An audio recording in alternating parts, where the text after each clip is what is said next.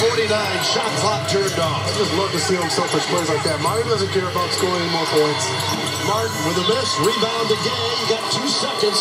Martin will fire, not in time. It's halftime, watching the Spurs-Memphis game tonight.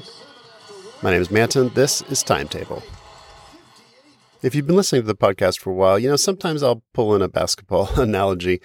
And I was thinking, as I'm watching this game, Spurs have a nice lead, but a team can always come back and win if they're good and they're not down too much, just not worrying about the score so much, just focusing on executing, slowly chipping away at the lead, and over 12 minutes and another 12 minutes, you can make a lot of progress. And you see this time and time again. A team is down 25 points. There's no way they can come back. And of course they do, just chipping away slowly. And that's really how I think about the Micro.blog business right now. As I'm rolling it out, I've had these different phases of the launch that I've talked about. And it's not a big launch. It's not get a bunch of press, have a huge launch, get tons of people joining, and go from nothing to successful. It's slowly building up, trying to react to what the community wants, making the product consistently better. And then because it's a subscription product, keep people happy, slowly build the user base. And instead of needing a huge launch day, just slowly build up and chip away at the to-do list and the missing features and all the potential customers who haven't signed up yet, one at a time. After a while, it really turns into something. Every morning, after I catch up on email and just like things that need to be done right away, but usually pretty soon in the morning after I start working, I click on Baremetrics. This is a site that I subscribe to that tracks all my Stripe subscriptions and money that's coming in. And it's really good about graphing and showing the change in subscriptions, the change in churn. Every morning, I click on it and I look just 10 seconds. Are things going up? Are things going down? Is churn going down? Is monthly revenue going up? Is number of subscribers going up? Upgrades going up? It doesn't have to be up a lot, but is it going up a little bit? Is it going up like 1%? Or is churn down a little bit? That is like fewer people canceling their subscription each month. It's like a nice snapshot of like whether I'm on the right track, whether we are chipping away at the work that needs to be done.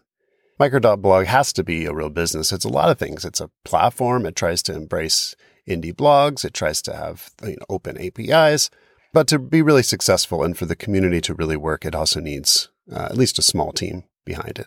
And so keeping an eye on how it grows is really important. And so I try to pay attention to this as we're growing, as we're rolling it out to more people. So if anything needs to be tweaked and improved, there's time to do that. I'm really excited to open it up to more people with this 100-person-a-day limit. I'm working on probably enabling that tomorrow. Friday at the latest, I have still a bunch of people from the waiting list to invite. I've been inviting batches of those people every day, inviting a bunch of new people today. And there's still a couple features that I'd like to get there, if not exactly when it opens up, real soon after. There's a lot of common things people run into. There's some support for mentions and replies that needs to be improved that I'd like to work on. There's support for uploading a custom profile photo. We use Gravatar, which is run by Automatic and the WordPress folks, and I think that's a good default, but there needs to be a way to upload a photo. And these kind of things, it was okay when it was just Kickstarter backers and as we were just inviting more people. It's okay for a couple of these things to be missing, but as it opens up more, I need to finish some of these. So there's a few features to work on. I need to flip the switch on how registrations work, so to not require invite codes. So just trying to pay attention to this as the platform grows and more people jump in. And the way it's growing slowly and people are coming in, I think it's working. So I'm pretty confident that when we open it up to the 100 people a day, it sounds like a really small number, but I think that will work well as the natural kind of final step before it's completely open. There's a lot to do, but chipping away a little bit every day. And then, before you know it, a year's passed and those days add up and a lot has been done.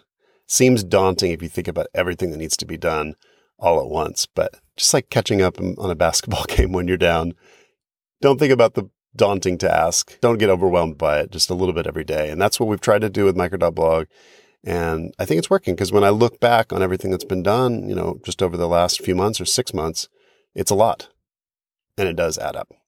If you're new to the podcast, timetable.fm for the past episodes. That's it for tonight. Thanks for listening.